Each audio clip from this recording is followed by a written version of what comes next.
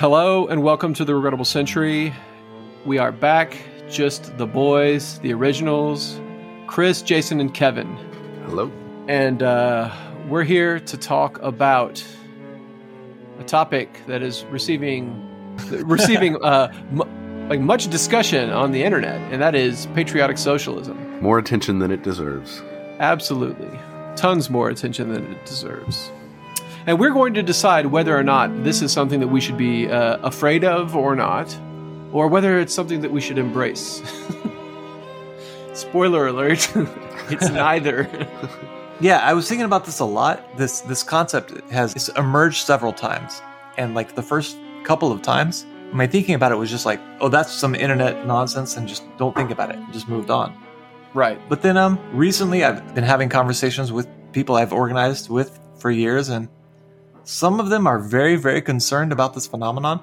So that basically what I'm saying is that it's been being treated more and more as though it's not just an internet phenomenon or whatever. Right. And my very first position on it is no longer just that it's barely something to be concerned with, but it's also whatever. The concerns are, well, there's too much concern.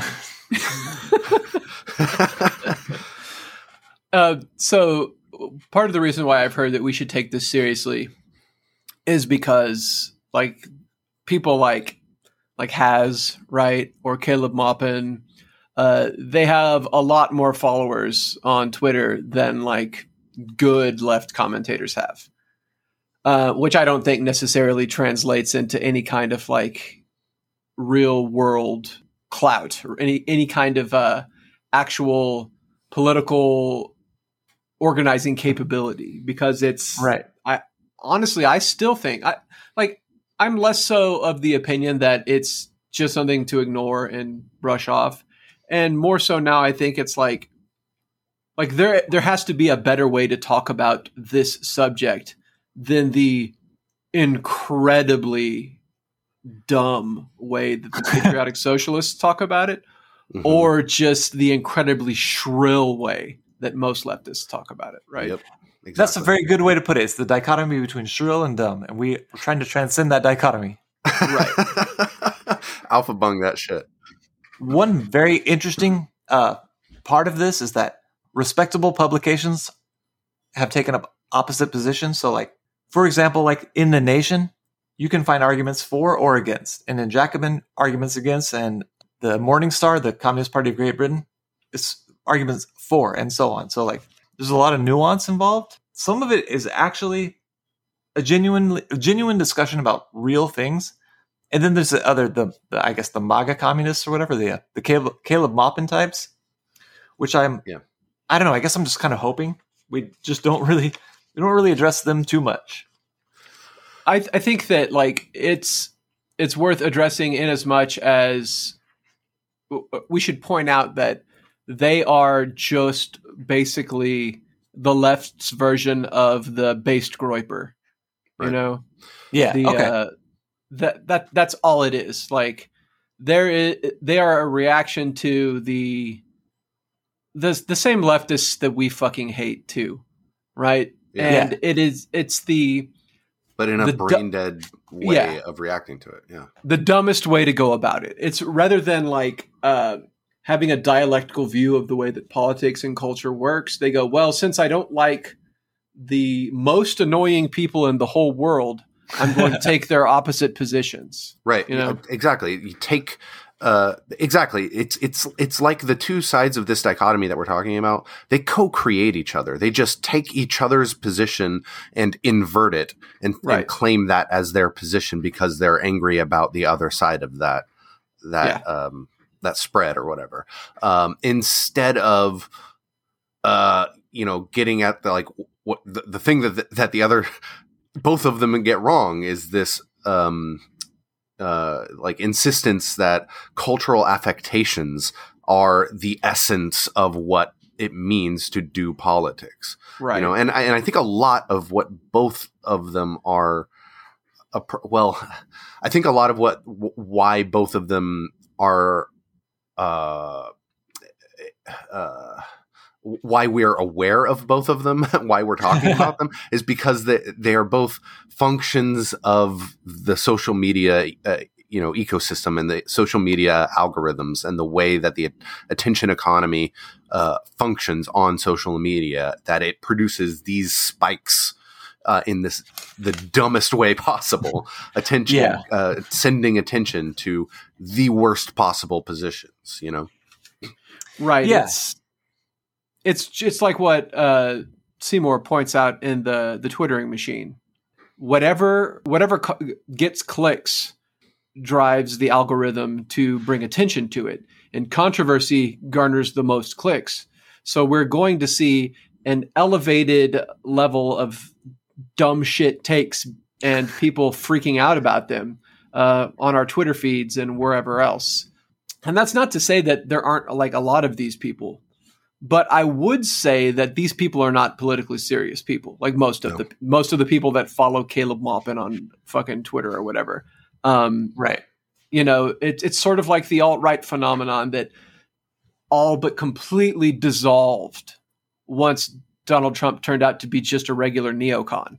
Right. It's just a bunch of people, clacking away at their keyboards that don't really actually have any sort of involvement in any political work at all.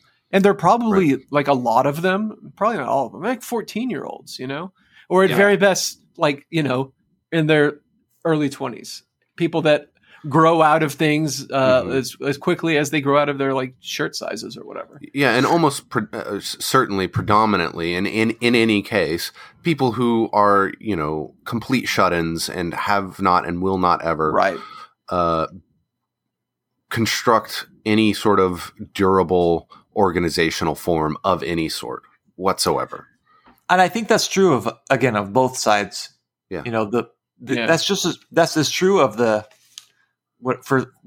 MAGA communist types, as well as the people who are like publishing on things that are called like a Red Dawn something about how this is a fascist plot to like undermine the proletarian movement. Like in both cases, I just want them all to shut up. However, because this is a phenomenon, I guess it might be worth kind of looking through what arguments exist around it, Yeah. Because I think that there are, decent ones on both sides. And so rather than just saying, oh, both sides are kind of right, I guess would like to come to something more of a conclusion. Because I don't want the conclusion to be, oh, I am a patriotic socialist or patriotic socialism is fascist. The conclusion has to be something different than both of those. Just to clear things up, I'm a Czechoslovak nationalist. Right. I'm a nationalist for a country that doesn't exist anymore, and only the socialist incarnation of it. Yeah, which is what was the joke, argument guys. Wasn't that like one of the main arguments that was using in that one thing, that one video we watched, that one of the big points he made was that socialism, anywhere it's ever been successful, it's always been, sorry, my dog is barking. Scotty! Thank you, baby. Anywhere it's ever been successful, it's been tied to nationalism and nationalist movements, while ignoring the dynamics of imperialism and first world nationalism versus third world nationalism. Right. Well, I mean, and right, because that's true, but it's also the case. Like if you Google like a picture of Eugene Debs, you could find many pictures of Debs giving a speech to workers. He's talking about like a socialism and the brotherhood of man, or whatever, and there are American flags all around it. Yeah, he was running for president of the United States, right? Right. Funnily enough, they have American flags there. Exactly. So I think there has to be a way of like acknowledging that without wearing an American flag as a cape is always going to be a bad look. Always cringe. Well, so like I have always been, probably consider me like to the right on this issue. Like I think burning an American flag is fucking dumb, right? Like first of all, you've got to go buy an American flag, and then you've got to burn it.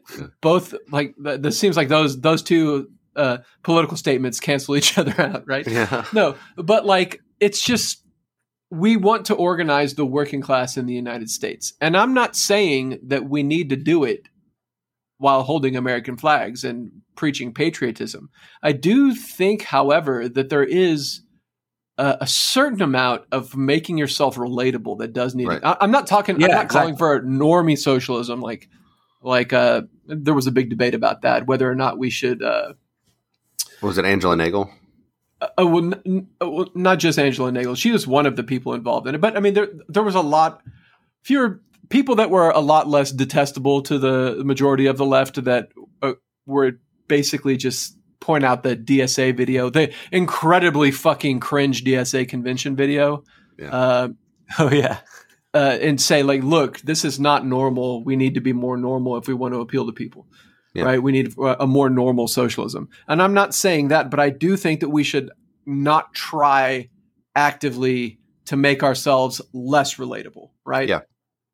Defending trans people's right to exist, Right. people's right to get married, stuff like that. That's not something that we should shy away from. Right. But at the same time, like burning an American flag or protesting naked in front of children, shit like that, that's not going to be helpful. Right. I think that exactly gets to the crux of the issue. I think that's the thing, is that where the patriotic socialists, to grant them their chosen name, find an appeal, I think, is precisely in their criticism at the level of rhetoric. Where they are willing to say, are you revolutionary enough to use what moves people most? To quote Reds. And any true revolutionary should say, yes, I am. I am willing to calibrate the way I talk about things and the way I present myself based on the predispositions of the people that I'm interacting with. My God, of course. But the problem that these idiots then encounter is they then take that and transform it into, this has to transform our substantive politics.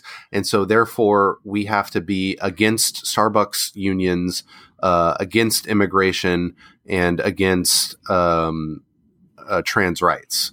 Right. Because quote unquote normal working class Americans are weirded out by these things or whatever. Instead of recognizing, like, it's sort of like saying, there is a problem with the radical liberals who take racism to be, an essential feature of political life and human existence that we have to center our lives around. And if you are white, you have to center your life around white guilt. That is a thing that should be critiqued. That should be criticized. Right, yes, that is absolutely not useful. It is not helpful. It turns people off, and it doesn't get us anywhere. It is a defeatist politics of defeat. Inherent is the idea that you can't change it. Yeah, exactly. And but that criticism does not mean that racism is not real, and it is not a persistent structural problem that has to be confronted and combated in our world that we encounter. Mm-hmm. And I think that's like that's the function. I mean, that's functionally what we're talking about here, Right. Yeah. It's like the argument around critical race theory about with both sides misunderstanding what it actually is.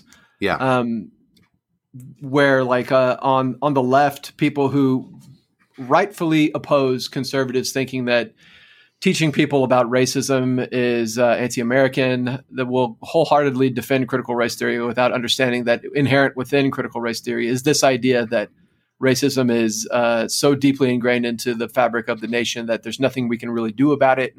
Yeah. I know it's more complicated than that, but that is like one inherent flaw within it. Right. In that instance, like both fucking sides of this are just perpetuating a narrative that makes sure that nothing ever changes. Right. I mean, like, depending on which literature I am presently contending with, my position changes a little bit, because what has become the standard for the left is insufferable. So I'm like, I guess the patriotic socialists are better. But then they're really not. No, not at all. Like, especially when you look at Has and the infrared people, like, so and Caleb fucking Maupin, insufferable. Which I will point out, that they're probably receiving Russian money.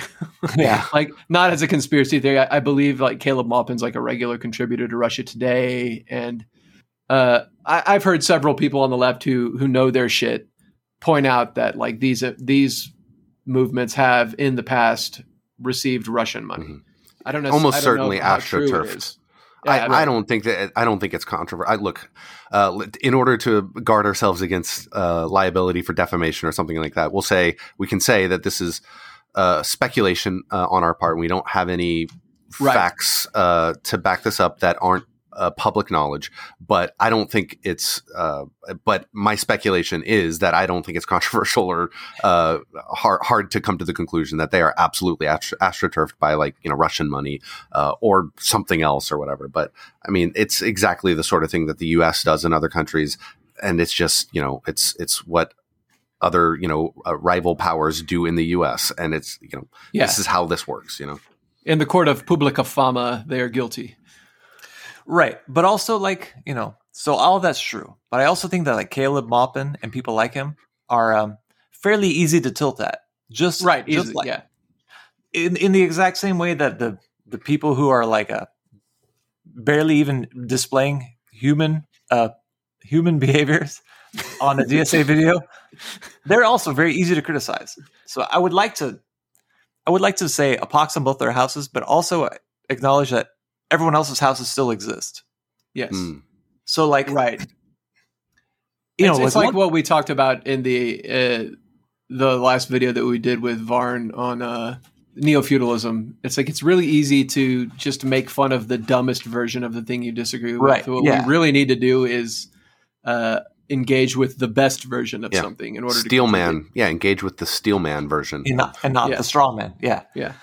So it is the case that if you look back, I guess the first thing is if you think, and I think you should think this, but if you think that the United States has a revolutionary tradition, and then you can look back to Thomas Paine or Frederick Douglass, all the way to the Socialist Party or the Communist Party through Martin Luther King, and you could say, ever since we have adopted the formal, vehemently anti-patriotic position, we haven't mattered very much.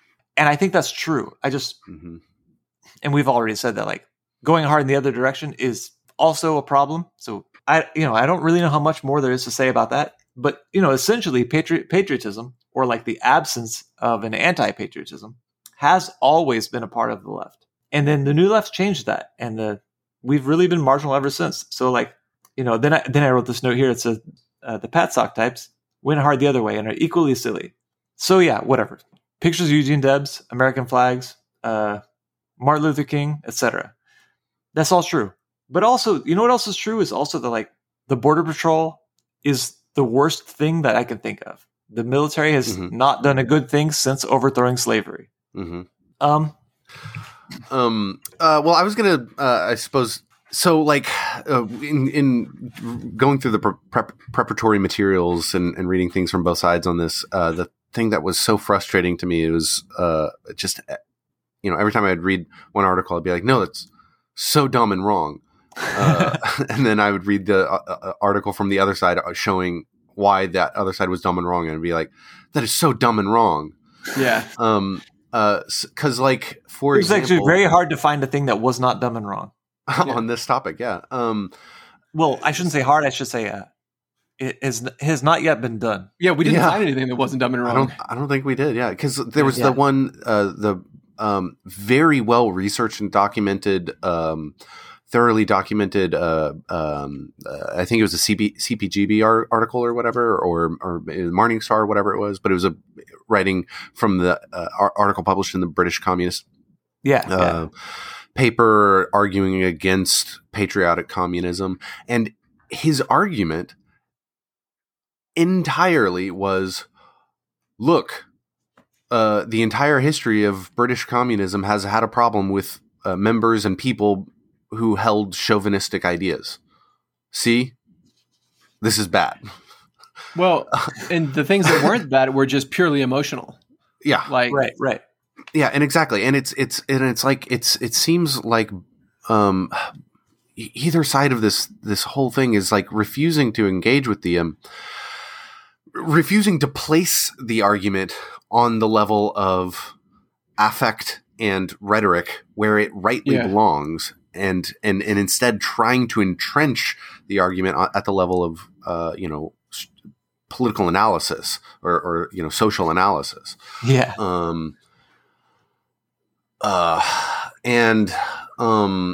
So I think where the anti-position gets it right is in recognizing that in the same way that the Field Sisters point out that race is constituted in racism, in the same way, the nation state is constituted in imperialism.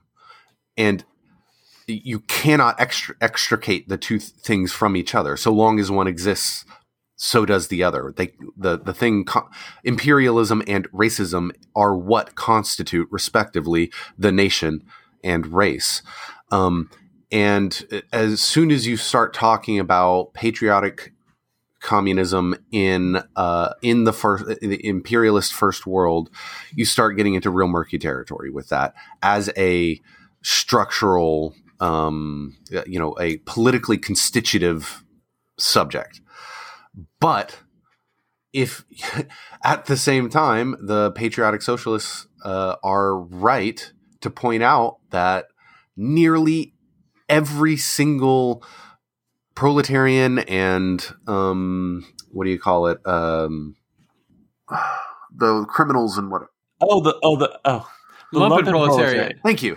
The proletarians and lumpen proletarians, almost to a person, uniformly have an intuitive sense, and a cultivated but intuitive sense of pride in nationhood. And I think it comes from, especially when you're dispossessed, dejected, exploited, and stepped upon, and you don't have a lot to feel good about yourself, you cling to the things that are given to you, that you were told you should be proud of. This is a good thing. This is part of who you are, and it's a good thing. People are going to cling to that even more. And if you want to connect with these people, you have to start there.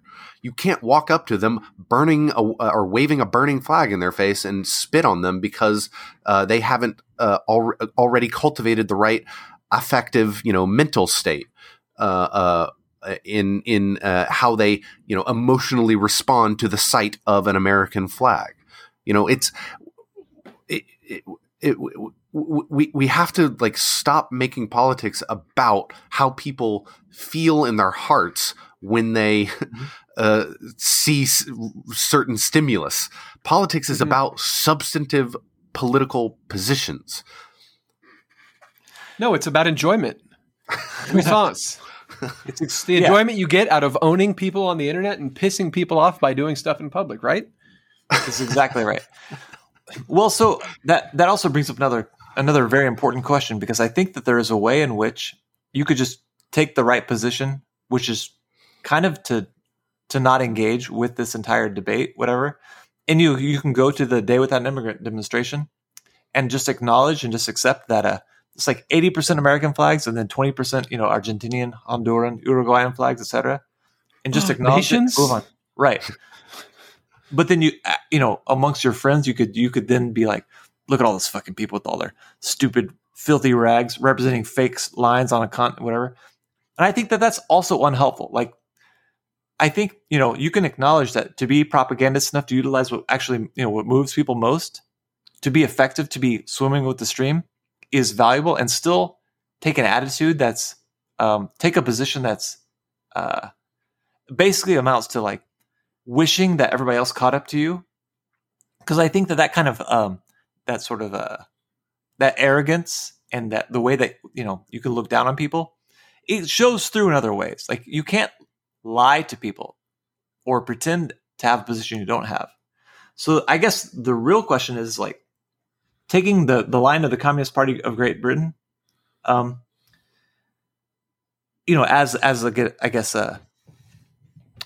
taking that as a, whatever, as a point. One of our lines of demarcation, right? Yeah. The less dumb version of social patriotism. Yeah. They would say, and they do say, that there's no contradiction between patriotism and socialism. That an outright dismissal of patriotism stems from a lack of class analysis, which fails to discern the difference between the ruling class and its nationalism and the history of aspirations of the working class. So, like, if we can acknowledge that there's the two sides in this largely internet debate are largely insufferable and we'd rather just not engage, what do we then make of this kind of claim? Because that's a fairly sophisticated, whatever, that deserves to be taken seriously. The idea that a dismissal of patriotism stems from a lack of class analysis. I mean, I would say that's fairly accurate, right? Like, dismissing the idea of national pride or of nations in general is not only sort of like a failure of class analysis, but a failure of like reality analysis, right? Because like, when we talk about nations, like the concept of nation state, yes, it's a relatively recent invention, but it is one that's enduring. It's probably the primary obstacle to, moving history forward. Yeah. But the concept of the nation, of the group of culturally and linguistically similar people, is much, much, much older than the early modern period. And I know we said that there's nothing good on this subject that has been written, but that's not true. You could read The Question of Nationalities and Social Democracy by Otto Bauer, right? Oh, right. Exactly. Yeah. Yeah. But that was written when? Like in the... I think it was written pre-World War One. Yeah. Pre-World War One. Okay. Yeah. But like dealing with the concept of the nation and people's identity within that nation is something that we have to deal with, right? Now, when it comes to the United States, like we've got a very, very just like anywhere else, patriotism in the United States is ingrained from birth, right? It is something that is latent in the way we process the world.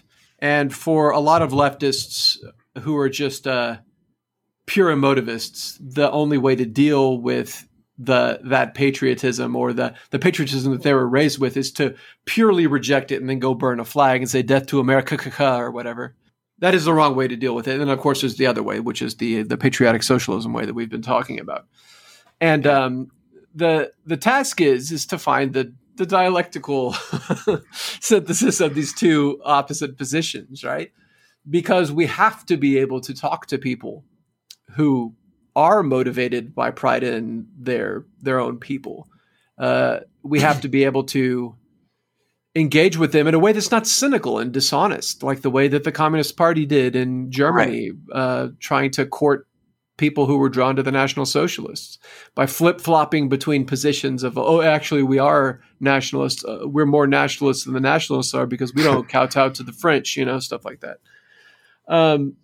Because like the dweebs on the right side of this argument are correct in that like patriotism has been a component to building socialism everywhere that it's actually been tried. And there's no way of like ignoring that. But that does stem from making necessity a virtue, making the necessity of the transition from the war for time to the war for space into a necessity. Right. The failure of the Russian Revolution, the triumph of the bureaucratic centralization under Stalinism and socialism in one country, as a sort of stopgap measure to hold on to what had been gained by the revolution. Turning that into a virtue through Stalinism is what results in that. There was a better way to do this, I promise you. Yeah. And it probably looks something like a federation of national entities and customs unions and an eventual transition towards a completely borderless and stateless society. But I've always wondered what it would have looked like if the Comintern was an actually like representative body of all the constituent nations within it. Rather than being, a tool for implementing the foreign policy interests of the USSR. So it was like a democratic institution where, like, per you get more representation per population, per person in the population that you have in the Comintern. Then the Comintern could be an actual democratic body representing an alliance of Soviet or socialist nations, which could have free trade agreements and have like human-centered globalization between them that would give them economic advantages over the West, all kinds of stuff like that. Yeah, that actually seems like a very good thing to do. So wasn't that supposedly what the Common Forum was supposed to be? Sort of, but with lower aspirations. Yeah. Anyway, that's a totally pie in the sky sort of utopian. I wish things had been better in the past. That's not how things developed, and for a reason. What we saw exist in the past was the only things that worked, the only things that stuck around. The more utopian ideas about how things should be were the things that got crushed and defeated. So, you have to take that in stride with anything that we're trying to construct in the future. We have to recognize that. Yeah. Out of what we read, I think that there are the same types of arguments on the left side of the argument, on the more internationalist side. That there's the ones that are worth engaging with, and then the ones that are too stupid to really talk about. I don't think it would be worth spending any time on the idea that patriotic socialism is like a fascist wrecking tendency. No. But I do think that there's what in the Jacobin article, the democratic socialism must be internationalist. There is something to examine and to contend with what they call the moral case for a cosmopolitan socialism. Okay. Basically, that socialism has to embrace the universal and humanistic impulse, because that's really what socialism is. Yes. Any amount of concessions to this patriotic sentiment is the first step towards walling ourselves off and not creating national institutions. And I guess actually, if you look at the last century, the borders between, say, the Soviet Union and China, for example, that's a pretty good argument. That they fought border conflicts, right? Because you would think that they wouldn't have those anymore, but instead they did. From Berlin to Pyongyang down to Hanoi, there should have been a single common market, etc. Right? So I guess I do think that there's something worth spending some time on, this idea that you have to. I mean, essentially, you have to think globally, and you also have to act globally. And that's, if you think about the kind of position that we all had, for the default position that we all had in the ISO for a very long time, was you have to have an international revolution. Socialism in one country doesn't work. So we've already kind of spent some time on the idea of socialism in one country, but just to do the anti-patriotic socialist arguments some justice, what do we think about this moral case for cosmopolitan socialism? I mean, on its face, it's absolutely correct, right? Yeah. But in a world where the concept, the enduring and incredibly potent concept of the nation didn't exist, then we could just say that and then act on that idea. But ideas don't change the world without the material conditions supporting them, right? Oh, wow. You should make some kind of ism out of that, and it should maybe be dialectical. Yeah. But it's absolutely correct, right? What drives people to fight for socialism is at least partially the brotherhood of humankind, right? And the idea of creating a world that is just for all and not just for the people in your own country. Mm-hmm. And I think that like you mentioned the Sino-Soviet split, right? Yeah. Which Maoism from its inception was incredibly nationalistic, purposely nationalistic. And part of that was because of how China had been divided up between the Western powers and Japan, and then oppressed and invaded and stomped on. And that nationalism was necessary to rally the peasantry to fight against these invaders. Mm-hmm. And that nationalism carried forward into the production of a new society and became an incredibly important part of it, especially when you take the idea of China as a proletarian nation that is being stepped on even by its allies, like the Soviet Union, which is a fair criticism. It absolutely was. Stalin's record in China is abysmal, and it definitely fostered the split. And that, I think, stems from the idea that Stalin saw China as subordinate to the Soviet Union and not as like a country or another region full of fellow proletarians that needed to be integrated into like the socialist, right? Yeah, international socialist project, international socialist bloc, right? So the problems with that go back to the rise of Stalinism and all of its constitutive elements. Socialism in one country, like the rule of party police apparatus, the rule of the police apparatus over the party, and the rule of that same police apparatus over other parties and other countries, right? Right. That's all part of this. If we didn't have Stalinism to contend with, this conversation would probably be a lot easier.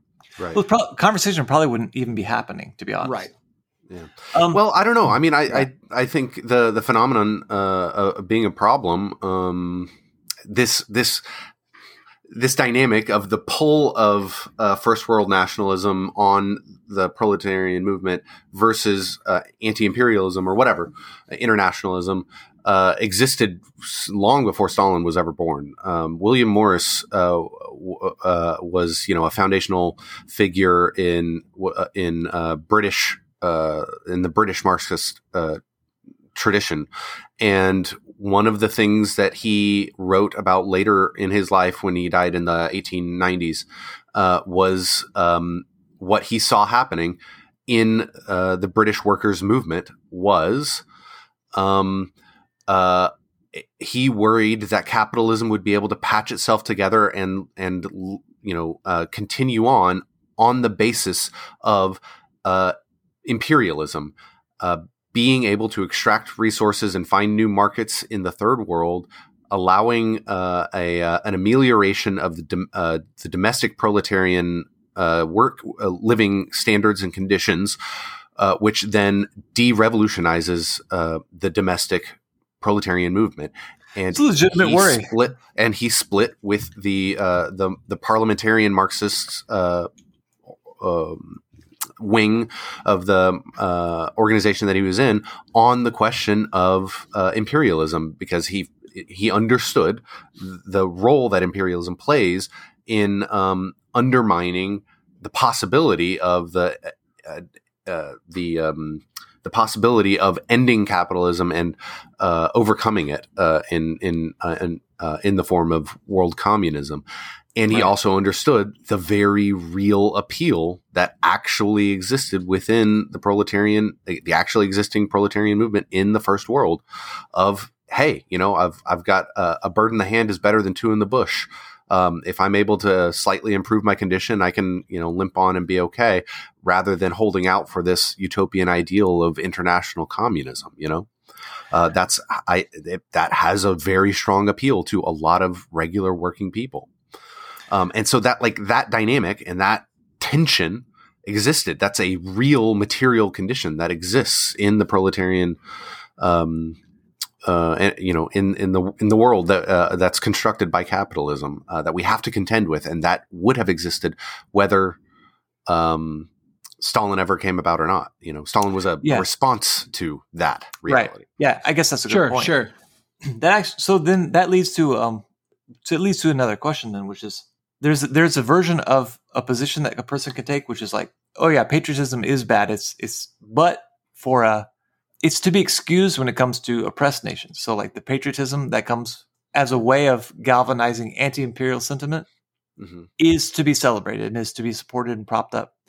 But national pride of any kind, when it comes to like the oppressor nation, that's unacceptable. So like Irish patriotism is good. English national chauvinism is bad. I personally feel like that's still too wooden.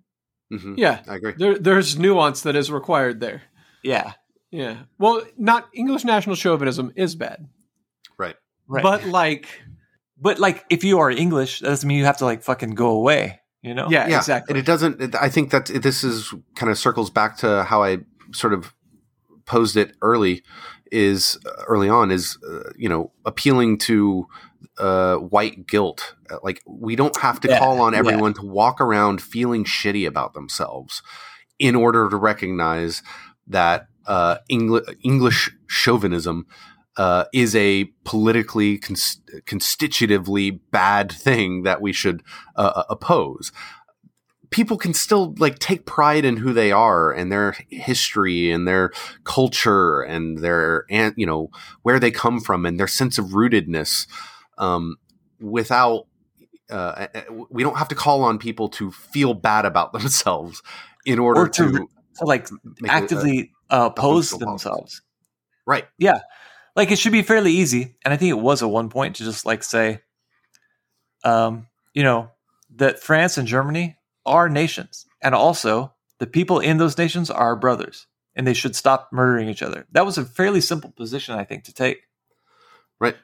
Exactly. And it's also possible to go too far in the identitarian, third world nationalist position of like taking, racial oppression or national oppression as being too foundational to existence and refusing to organize interracially and whatever else. Like these things can undermine the ultimate project as much as maybe not as much, but these things can be taken to an extent where I think as much. Yeah. I think as much. Like, I think if you look around, like just taking the United States today, the dominant position on the left is that, whatever's normal, and it's not just patriotism, it's like the nation or religion or marriage or whatever things that are normal, those have to be entirely beaten out of someone's head before they can be a part of the left. Right. And I think that by people who consider themselves Marxists. Like, I understand like shit lib anarchists saying that, but well, right. And so that actually leads to the last thing that I have, which is I just put a question. It says globalism versus internationalism, and then a question mark. Because I think that what Otto Bauer calls the naive cosmopolitanism of the bourgeoisie is really taken as synonymous with internationalism. Yes. For the American left or the international left, really. Yeah, absolutely. But the difference, I think, is pretty profound, because if the only dichotomy was between, nationalism and globalism, I think I would be on the side of nationalism, but I would just try to be nice about it. So I'm really lucky that's not. Luckily, it's not the only dichotomy. That's not the only. Right. We don't live in a bipolar world. We actually live in a world which is it's like, if there's a force and there's an opposite force and they clash, and the synthesis of those two things, what should we call that? Multipolarity. Just kidding. We are not Duginists on this podcast. Not even a little bit, because in fact, we read that book and talked about how dumb really it was. Bad. Yeah. Yes, it's extremely dumb. But internationalism, it implies, that the internationalism is the interplay between nationalisms or between national projects. Right.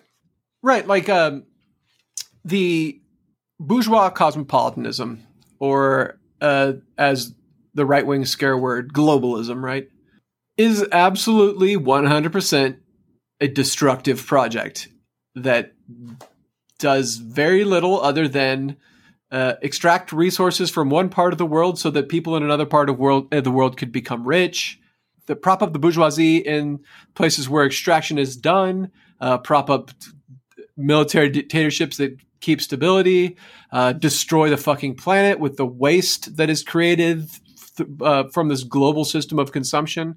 Like, globalism as it is in practice is absolutely a bad thing. That does not mean that nationalism is the counter to it. But yeah, like the idea that like somehow NATO or the UN or the European Union are good because they're fostering cooperation between nations. I mean, that is a position that a lot of people do take. It is a position that a lot of people on the left take, Yeah. including Marxists. Like if you look at a lot of our nationalism is bad, therefore institutions of internationalism are good. Ergo. Yes. Yeah, well, a lot of our former comrades in the ISO take that position. Yeah. Which I think is just about as shitlib as you can possibly get, is to take that position. Yeah, honestly, I'm not more disgusted with anyone than the people who take that position. Yeah, absolutely. Worst people. Worst fucking people. Yeah, I think primarily because they're the most... they've got the most sway, That's that is the main position of the left, and that's what makes it so despicable and... it's the thing that is the problem right now. It's easy to address. One could imagine a world of, say, pre-Jim Crow America where white chauvinism was like the main problem, something like that, right? But that's not the world we currently live in, right? Yeah, it's funny because it's like that's the world that a lot of people like want desperately to live in. And it's a worse version of things. I don't know why anyone would want that. I was going to say it's easier to appeal to people if you're just dressing up the ruling ideas of society in like radical language. Right. You don't have to take crazy positions. You can still just be for the status quo, but you could dress it up in socialist language. Right. Which was, I sort of think that was the whole project of the ISO, like in its later years. I mean, in retrospect, I agree entirely, and probably for the entire time, even though it kind of pains me to admit it, because that basically amounts to like that really puts a question mark over half of my life. Yeah. But also, it just shows how important it is to get this, to get things correctly, to get them right. Yeah. And to have discussions about shit like this. Yeah, exactly. Dumb shit. So, like, to clarify the dumb shit. Yes. Right, because the easiest thing in the world would just be to not have this conversation. Yeah. Right. Which was my position before we started having this conversation. Yeah, exactly. Well, I mean, I was talking to my wife before we recorded this, and I was like, I'm really not looking forward to this discussion. And she's like, why not? I was like, it's a concept that it's about something that I think is dumb, and I really just don't know how much I'm going to have to say about it. Yeah. And Brittany was like, has Jason just kind of run out of good ideas for podcasts? And I was like, no, he's just been thinking about this a lot more than us. So I'm sure that he's got like things to say about it, but like I really just don't. Turns out I do. Yeah. Well, yeah, I mean, basically it just comes down to like, it's what I said before is just, I didn't want to talk about it either. And I don't like the fact that I'm probably going to talk about it for a while to come, but it is happening. This is a discourse, and it's so lamentable. There's like to take up a position on either side seems like a intellectually debasing. Yeah. So at least now I kind of feel like the contours of a third position, of a third camp. Oh no. Whatever. But the contours of a position worth taking up are kind of more clear now. And that's all that the point of this really even was. Mm-hmm. Basically, what I've taken away from this is that if you don't show up to your job on the 4th of July, break in and start working, then you're a fascist. If you take any time off for the 4th of July, you're a colonizer. Yeah, exactly. What was it? Oh, yeah. So I'm going to barbecue on the 4th of July. Hell yeah. I think that I think before the rise of the patriotic left, I think that it was an easier position to, well, maybe it's not easier. What am I trying to say? How do you say it? There was a position that could be argued for that was, that could be taken without it being conflated with outright Nazism. That was a way of pushing back on the flag burning new left,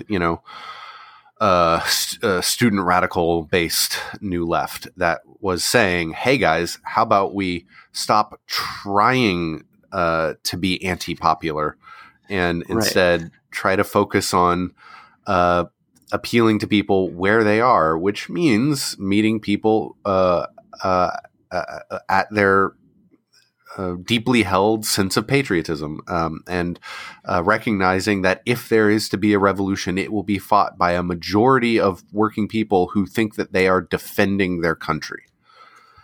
Right. You could make that argument before, but then the rise of patriotic socialism complicated that so much more, because the second you start making that argument, everybody immediately says, "Oh, you're MAGA communist or whatever those morons are doing over there."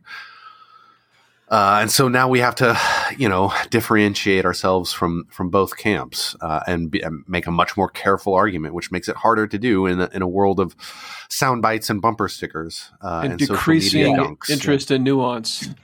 Yeah. I mean, seriously, like not just a decreasing interest, it's like a hostility to the idea that anything could ever just be a little bit of something and a little bit of something else.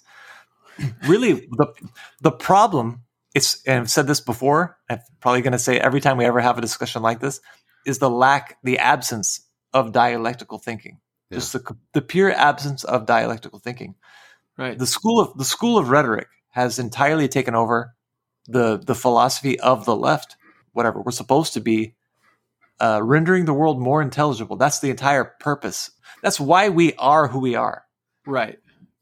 Instead, this is an argument that right wingers make that is absolutely correct, and it's something that we should internalize. Is that leftists are ruled by emotion? We're emotivists. We react to things emotionally. We come up with the most inflammatory responses to everything in order to piss the people that we don't like off, and that's like currency. How bad did you piss off the people that you don't like, and do you feel good about it? Okay, let's keep doing that then. And it's just pure reaction on emotion. And of course, the right does this too. I'm not saying that they don't. Yeah, but the difference is that I'm happy to let them do that. Yeah, I'm criticizing my side. Yeah, I'm happy to let them throw temper tantrums like fucking stupid babies, but we shouldn't be doing that. Right. Yeah. But the thing is, though, is that there is a deep anti-intellectualism on the left. And by trying to bring things up and to talk about them, what you're doing is you're engaging in academic, twaddle, and you should be like just brushed aside, because what it really matters is doing the work, Right. No matter what the work is. Yeah, it just got to be doing the work. And there's also a subcultural view of the left. Like, we're all punk rockers in the 80s, and anybody that tries to come in better not have any patches of any mainstream bands on their fucking jacket. Oh, yeah. Otherwise, it's like, what, I mean, it's like we were in the 90s. If like you listened to Green Day, you were like, oh, that's like a poser band, which I came around on Green Day. I actually really liked their first 3 or 4 albums, like a lot. But like, that's the way it was back then. It's like, if a band gets a video on MTV, they're automatically posers, and people that listen to them, if people that got into punk rock through that fucking video that was on MTV or whatever, they're posers. And that's how the left deals with people that don't necessarily, that are coming into the movement. It's like, you have to have this. I've constructed a list of shibboleths for you, and you must say all of them in order to be considered part of the left. And of course, they're all fucking based on liberal positions. Well, and the other thing is that even once you do that, you're not like beyond question. Now the next version of being under scrutiny applies. You're never ever beyond question. Cue evergreen comparison to American Puritanism. Well, actually, yeah. My favorite thing about that video that we watched, I mean, there are actually a couple of things. If I could divorce them from the video, then they would be good. Yeah. But I think probably the single best thing was that, I forget who it was, the person doing the narration referred very casually to the Calvinist left, and he didn't explain it at all. He just said, but the Calvinist left. And I was like, oh yeah. That's a really right. Good term. that's an accurate slander, yeah, exactly. My favorite part of it. Person makes a good point meme. Yeah, exactly. Yeah. Exactly. Yeah. My favorite part of the video was how there were, I think, 3 thinkers that were cited by name and quoted. 2 of them were Lenin and Mao, and the third one was Heidegger to refer to historical Dasein. Yeah, I wonder if a sense of rootedness has something to, there was not an unintentional choice to sink that in there, because he knew that would be inflammatory and drive controversy. That's why it's in there, and that's why we're talking about it. That's why we watched it.